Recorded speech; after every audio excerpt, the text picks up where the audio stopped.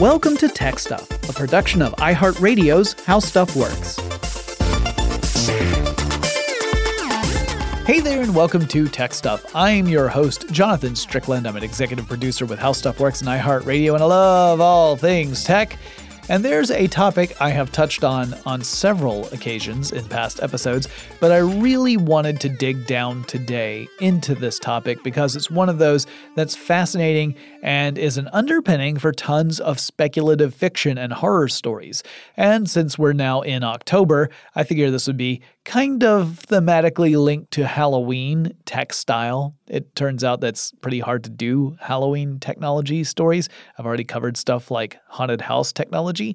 So today we're going to talk about consciousness and whether or not it might be possible that machines could one day achieve consciousness. Now, I could start this off by talking about the Turing test, which many people have used as the launch point for machine intelligence and machine consciousness debates. The way we understand that test today, which, by the way, is slightly different from the test that Alan Turing first proposed, is that you have a human interviewer who, through a computer interface, asks questions of a subject. And the subject might be another human, or it might be a computer program posing as a human.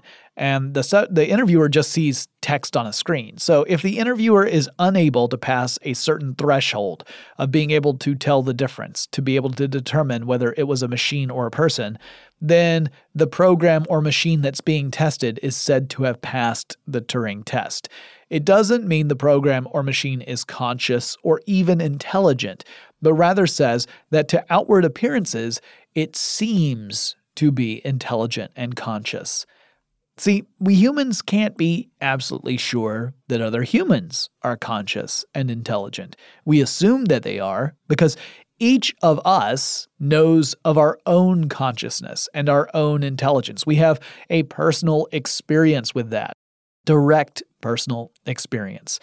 And other people seem to display behaviors that indicate they too possess those traits and they too have a personal experience. But we cannot be those other people. And so we have to grant them the consideration that they too are conscious and intelligent. And I agree, that is very big of us. This is actually called the problem of other minds in the field of philosophy. And the problem is this: it is impossible for any one of us to step outside of ourselves and into any other person's consciousness. We cannot feel what other people are feeling or experience their thoughts firsthand. We are aware of our own abilities, but we are only aware of the appearance that other people share those abilities. So assuming that other people also experience consciousness rather than imitating it really, really well, that's a step we all have to take. Turing's point is that if we do grant that consideration to other people, why would we not do it to machines as well? I mean, the machine appears to possess the same qualities as a human. This is a hypothetical machine. So we cannot experience what that machine is going through, just as we can't experience what another person is going through, at least not at the intrinsic personal level. So why would we not grant the machine the same consideration that we would grant to people? And Turing was being a little cheeky, but while I just gave kind of a super fast, high-level description of the Turing test, that's not actually where I want to start. I want to begin with the concept of consciousness itself. Now, the reason I want to do this isn't just to make a longer podcast. It's because I think one of the most fundamental problems with the discussion about AI, intelligence, self-awareness, and consciousness is that there tends to be a pretty large disconnect between the biologists and the doctors who specialize in neuroscience, particularly cognitive neuroscience, and thus have some understanding about the nature of consciousness in people. And then you have computer scientists who have a deep understanding of how computers process information. And while we frequently will compare brains to computers, that comparison is not one-to-one. It is largely a comparison of convenience. And in some cases, you could argue it's not terribly useful. It might actually be counterproductive. And so I think at least some of the speculation about machine consciousness is based on a lack of understanding of how complicated and mysterious this topic is in the first place. And this ends up being really tricky. Consciousness isn't an easily defined quality or quantity. Some people like to say we don't so much define consciousness by what it is, but rather what it isn't. And this will kind of bring us into the realm of philosophy. Now, I'm going to be honest with you guys. The realm of philosophy is not one I'm terribly comfortable in. I'm pretty pragmatic, and philosophy deals with a lot of stuff that is, at least for now, unknowable. Philosophy sometimes asks questions that we do not and cannot have the answer to. And in many cases, we may never be able to answer those questions. And the pragmatist in me says, well, why bother asking the question if you can never get the answer? Let's just focus on the stuff we actually can answer. Now, I realize this is a limitation on my part. I'm owning that. I'm not out to upset the philosophical apple cart. I'm just of a different philosophical bent. And I realize that just because we can't answer some questions right now, that doesn't necessarily mean they will all go unanswered for all time. We might glean a way of answering at least some of them, though I suspect a few will be forever unanswered. If we go with the basic dictionary definition of consciousness, it's, quote, the state of being awake and aware of one's surroundings, end quote. But what this doesn't tell us is what's going on that lets us do that. It also doesn't talk about being aware of oneself, which we largely consider consciousness to be part of. It's not just aware of your surroundings, but aware that you exist within those surroundings, your relationship to your surroundings, and things that are going on within you yourself, your feelings and your thoughts. The fact that you can process all of this, you can reflect upon yourself. We tend to group that into consciousness as well. So how is it that we can feel things and be aware of those feelings? How is it that we can have intentions and be aware of our intentions? We are more complex than beings that simply react to sensory input. We are more than beings that respond to stuff like hunger, fear, or the desire to procreate. We have motivations, sometimes really complex motivations, and we can reflect on those, we can examine them, we can question them, we can even change them. So how do we do this? Now, we know this is special because some of the things we can do are shared among a very few species on Earth. For example, we humans can recognize our own reflections in a mirror, starting at around age 2 or so. We can see the mirror image, and we recognize the mirror image is of us. Now, there are only 8 species that can do this that we know about anyway. Those species are the great apes, so you've got humans, gorillas, orangutans, bonobos, and chimpanzees, the magpie, the dolphin, and that's it. Oh, and the magpies are birds, right? That's all of them. Recognizing one's own form in a mirror shows a sense of self-awareness, literally of awareness of one's self. Now, there are a lot of great resources online and offline that go into the theme of consciousness. Heck, there are numerous college-level courses and graduate-level courses dedicated to this topic, so I'm not going to be able to go into all the different hypotheses, arguments, counter-arguments, etc. in this episode, but I can cover some basics. Also, I highly recommend you check out Vsauce's video on YouTube that's titled, What is Consciousness? Because it's really good. And no, I don't know Michael. I have no connection to him. I've never met him. This is just an honest recommendation from me, and I have no connection whatsoever to that video series.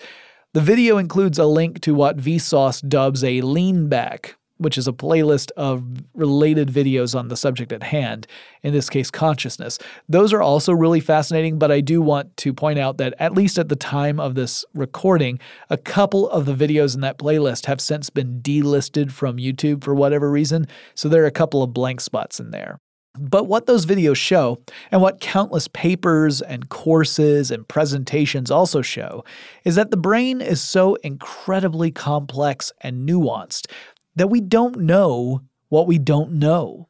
We do know that there are some pretty funky things going up in the gray matter up in our noggins. And we also know that many of the explanations given to describe consciousness rely upon some assumptions that we don't have any substantial evidence for. You can't really assert something to be true if it's based on a premise that you also don't know to be true. That's not how good science works. This is also why I reject the arguments around stuff like ghost hunting equipment. The use of that equipment is predicated on the argument that ghosts exist and they have certain influences on their environment. But we haven't proven that ghosts exist in the first place, let alone that they can affect the environment. So selling a meter that supposedly detects a ghostly presence from electromagnetic fluctuations makes no logical sense. For us to know that to be true, we would already have to have established that 1, ghosts are real, and 2, that they have these electromagnetic fluctuation effects, and we haven't done that. It's like working science in reverse. That's not how it works. Anyway, there are a lot of arguments about consciousness that suggest perhaps there's some ineffable force that informs it. You can call it the spirit or the soul or whatever. So that argument suggests that this thing we've never proven to have existed is what gives consciousness its oomph, and that's a problem. We can't really state that. I mean, you can't say the reason this thing exists is that this other thing that we've never proven to exist makes it exist. Well, you've just made it harder to even prove anything. And we have evidence that also shows that that whole idea doesn't hold water. The evidence comes in the form of brain disorders, brain diseases, and brain damage. We have seen that disease and damage to the brain affects consciousness, which suggests that consciousness manifests from the actual form and function of our brains, not from any mysterious force. Our ability to perceive, to process information, to have an understanding of the self, to have an accurate reflection of what's going on around us within our own conceptual reality, all of that appears to be predicated primarily upon the brain. Now, originally I was planning to give a rundown on some of the prevailing theories about consciousness. In other words, I wanted to summarize the various schools of thought about how consciousness actually arises. But as I dove down into the research, it became apparent really quickly that such a discussion would require so much groundwork, and more importantly, a much deeper understanding on my part than would be practical for this podcast. So instead of talking about the higher order theory of consciousness versus the general workspace theory versus integrated information theory, I'll take a step back and I'll say there's a lot of ongoing debate about the subject, and no one has conclusively proven that any particular theory or argument is most likely true. Each theory has its strengths and its weaknesses. And complicating matters further is that we haven't refined our language around the concepts enough to differentiate various ideas. That means you can't talk about an organism being conscious of something and that degree of consciousness is somehow inherently specific. It's not. That's the issue. So for example, I could say a rat is conscious of a rat terrier, type of dog that hunts down rats. And so as a result of this consciousness of the rat terrier, the rat attempts to remain hidden so as not to be killed. But does that mean the rat merely perceives the rat terrier and thus is trying to stay out of its way, and that's as far as the consciousness goes? Or does it mean that the rat actually has a deeper, more meaningful awareness of the rat terrier? The language isn't much help here. And moreover, there's debate about what degrees of consciousness there even are. Also, while I've been harping on consciousness, that's not the only concept we have to consider. Another is intelligence, which is distinct from consciousness. And there are some similarities. Like consciousness, intelligence is predicated upon brain functions. Again, a long history of investigating brain disorders and brain damage indicates this, as it can affect not just consciousness, but also intelligence. So what is intelligence? Well, get ready for this, but like consciousness, there's no single agreed-upon definition or theory of intelligence. In general, we use the word intelligence to describe the ability to think, to learn, to absorb knowledge, and to make use of it, to develop skills. Intelligence is what allowed humans to learn how to make basic tools, to gain an understanding of how to cultivate plants and develop agriculture, to develop architecture, to understand mathematic principles, and all sorts of stuff.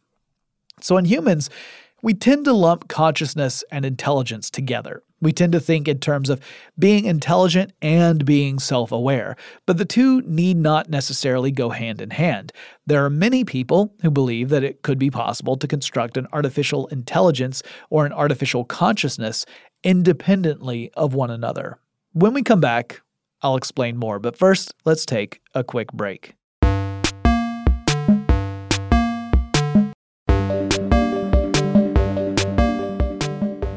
So, in a very general sense, the group of hypotheses that fall into the integrated information theory umbrella state that consciousness emerges through linking elements. In our brains, these would be neurons, processing large amounts of information, and that it's the scale of this endeavor that then leads to consciousness. In other words, if you have enough processors working on enough information, and they're all interconnected with each other and it's very complicated, bang, you get consciousness.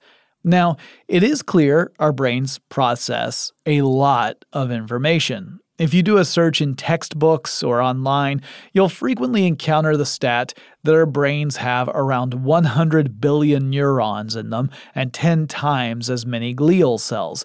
Neurons are like the processors in a computer system, and glial cells would be the support systems and insulators for those processors. Anyway, those numbers have since come under some dispute, as an associate professor at Vanderbilt University named Susanna Herculano Husel, she explained that the old way of estimating how many neurons the brain had appeared to be based on taking slices of the brain, estimating the number of neurons in that slice, and then kind of extrapolating that number to apply across the brain in general. But that ignores stuff like the density of cells and the distribution of the cells across the brain. So what she did, and this also falls into the category of Halloween horror stories, is she took a brain and she freaking dissolved it. She could then get a count of the neuron nuclei that was in the soupy mix. Ugh. By her accounting, the brain has closer to 86 billion neurons and just as many glial cells. Still a lot of cells, mind you, but you gotta admit it's a bit of a blow to lose 14 billion neurons overnight. Still, we're talking about billions of neurons that interconnect through an incredibly complex system in our brains, with different regions of the brain handling different things. And so, yeah, we're processing a lot of information all the time, and we do happen to be conscious. So, could it be possible that with a sufficiently powerful computer system, perhaps made up of hundreds or thousands or tens of thousands of individual computers, each with hundreds of processors, that you could end up with an emergent consciousness? Or, as some people have proposed, could the internet itself become conscious due to the fact that it is an enormous system of interconnected nodes that is pushing around incredible amounts of information? Well, maybe. Maybe it's possible. But here's the kicker. This theory doesn't actually explain the mechanism by which the consciousness emerges. See, it's one thing to process information. It's another thing to be aware of that experience. So when I perceive a color, I'm not just perceiving a color, I'm aware that I'm experiencing that color. Or to put it another way, I can relate something to how it makes me feel or some other subjective experience that is personal to me. So a machine might objectively be able to return data about stuff like, what is a color of a piece of paper? It analyzes the light that's being reflected off that piece of paper. It compares that light to a spectrum of colors, but that's still not the same thing as having the subjective experience of perceiving the color. And there may well be some connection between the complexity of the interconnected neurons in our brains and the amount of information that we're processing and our sense of consciousness. But the theory doesn't actually explain what that connection is. It's more like saying, hey, maybe this thing we have, this consciousness experience, is also linked to this other thing, without actually making the link between the two. It appears to be correlative, but not necessarily causal. To relate that to our personal experience, imagine that you've just poofed into existence. You have no prior knowledge of the world or the physics in that world or basic stuff like that. So you're drawing conclusions about the world around you based solely on your observations as you wander around and do stuff. And at one point, you see an interesting looking rock on the path. So you bend over and you pick up the rock. And when you do, it starts to rain. And you think, well, maybe I caused it to rain because I picked up this rock. And maybe it happens a few times where you pick up a rock and it starts to rain, which seems to support your thesis. But does that mean you're actually causing the effects that you are observing? If so, what is it about picking up the rock that's making it rain? Now, even in this absurd case that I'm making, you could argue that if there's never an instance in which picking up the rock wasn't immediately followed by rain, there's a lot of evidence to suggest the two are linked. But you still can't explain why they are linked. Why does one cause the other? And that's a problem, because without that piece, you're never really totally sure that you're on the right track. That's kind of where we are with consciousness. We've got a lot of ideas about what makes it happen, but those ideas are mostly missing key pieces that explain why it's happening. Now, it's possible that we cannot reduce consciousness any further than we already have, and maybe that means we never really get a handle on what makes it happen. It's also possible that we could facilitate the emergence of consciousness in machines without knowing how we did it. Essentially, that would be like stumbling upon the phenomenon by luck. We just happened to create the conditions necessary to allow some form of artificial consciousness to emerge. Now, I think this might be possible, but it strikes me as a long shot. I think of it like being locked in a dark warehouse filled with every mechanical part you can imagine, and you start trying to put things together in complete darkness, and then the lights come on and you see that you have created a perfect replica of an F-15 fighter jet. Is that possible? Well, I mean, yeah, I guess, but it seems overwhelmingly unlikely. But again, this is based off ignorance. It's based off the fact that it hasn't happened yet. So I could be totally wrong here. Now, on the flip side of that, programmers, engineers, and scientists have created computer systems that can process information in intricate ways to come up with solutions to problems that seem, at least at first glance, to be similar to how we humans think. We even have names for systems that reflect biological systems like artificial neural networks. Now, the name might make it sound like it's a robot brain, but it's not quite that. Instead, it's a model for computing in which components in the system act kind of like neurons. They're interconnected, and each one does a specific process. The nodes in the computer system connect to other nodes. So you feed the system input, whatever it is you want to process, and then the nodes that accept that input perform some form of operation on it, and then send that resulting data, the answer after they've processed this information, onto other nodes in the network. It's a non-linear approach to computing.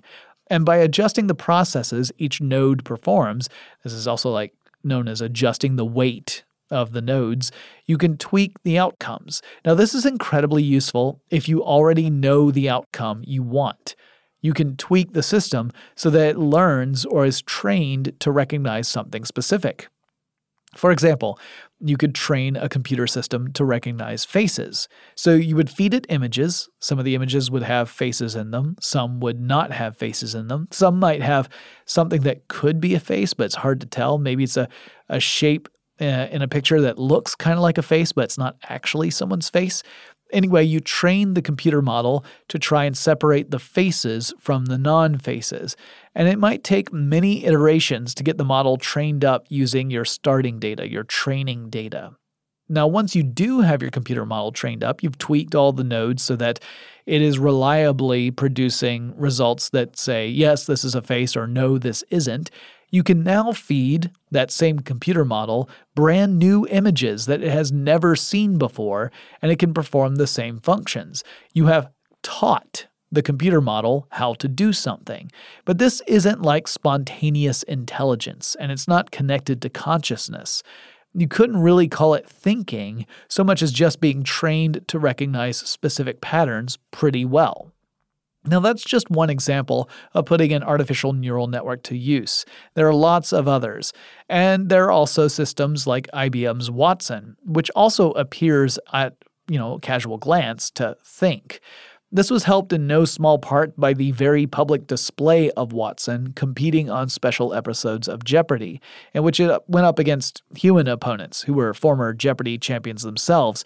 Watson famously couldn't call upon the internet to search for answers. All the data the computer could access was self-contained in its undeniably voluminous storage.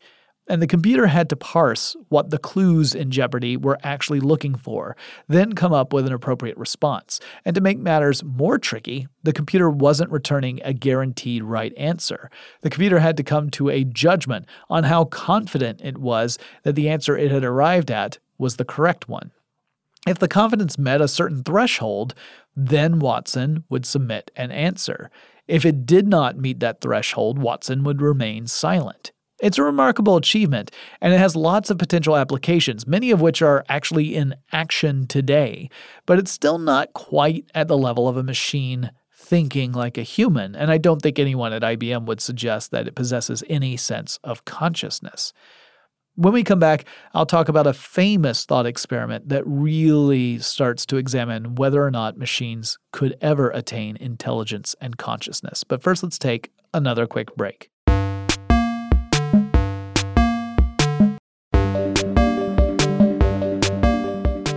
And now, this brings me to a famous thought experiment proposed by John Searle, a philosopher who questioned whether we could say a machine, even one so proficient that could deliver reliable answers on demand, would ever truly be intelligent, at least on a level similar to what we humans identify as being intelligent. It's called the Chinese room argument, which Searle included in his article titled Minds, Brains, and Programs for the Behavioral and Brain Sciences Journal. Here's the premise of the thought experiment. Imagine that you are in a simple room. The room has a table and a chair. There's a ream of blank paper. There's a brush. There's some ink. And there's also a large book within the room that contains pairs of Chinese symbols in the book. Oh, and we also have to imagine that you don't understand or recognize these Chinese symbols. They mean nothing to you. There's also a door to the room, and the door has a mail slot. And every now and again, someone slides a piece of paper through the slot. The piece of paper has one of those Chinese symbols printed on it. And it's your job to go through the book and find the matching symbol in the book plus the corresponding symbol in the pair, because remember I said there were symbols that were paired together. You then take a blank sheet of paper, you draw the corresponding symbol from that pair onto the sheet of paper, and finally you slip that piece of paper through the mail slot, presumably to the person who gave you the first piece of paper in the original part of this problem. So to an outside observer, let's say it's actually the person who's slipping the piece of paper to you, it would seem that whomever is inside the door actually understands Chinese symbols.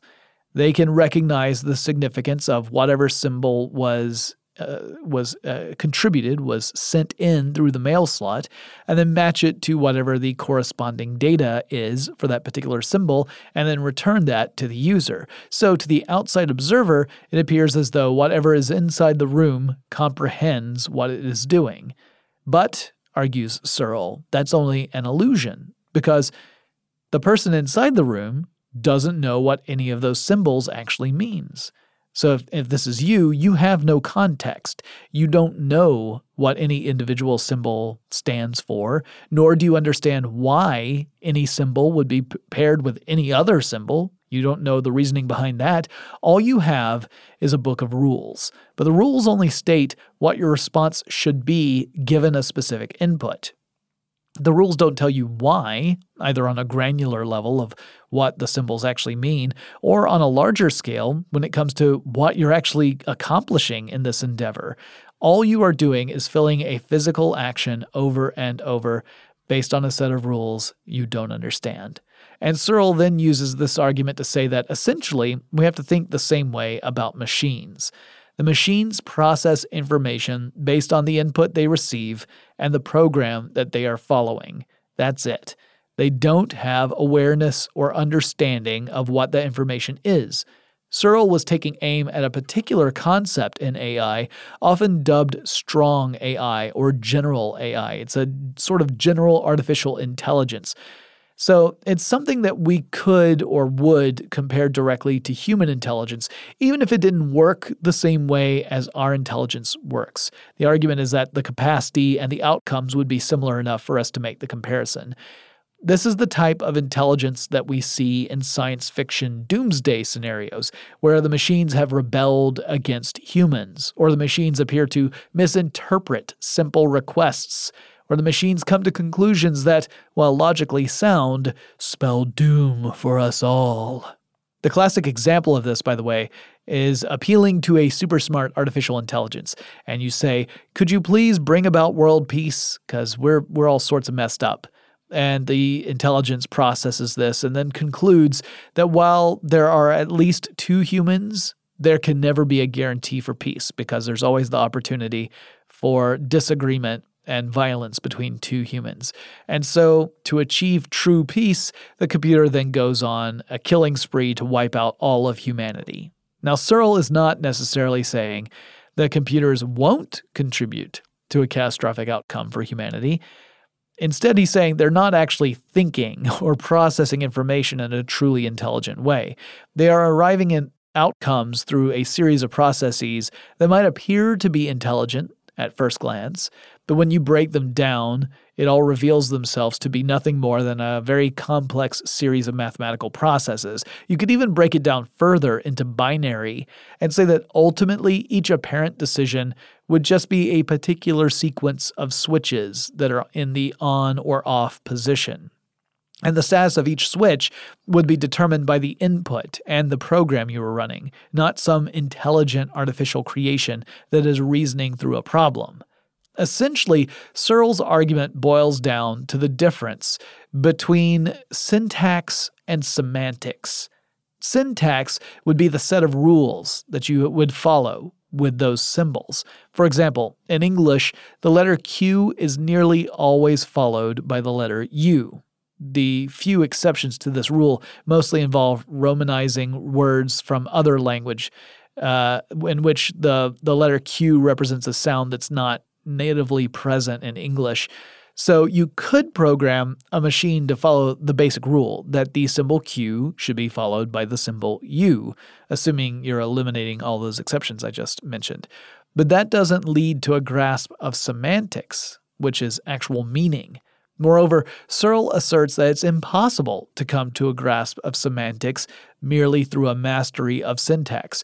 You might know those rules flawlessly, but Searle argues you still wouldn't understand why there are rules or what the output of those rules means or even what the input means.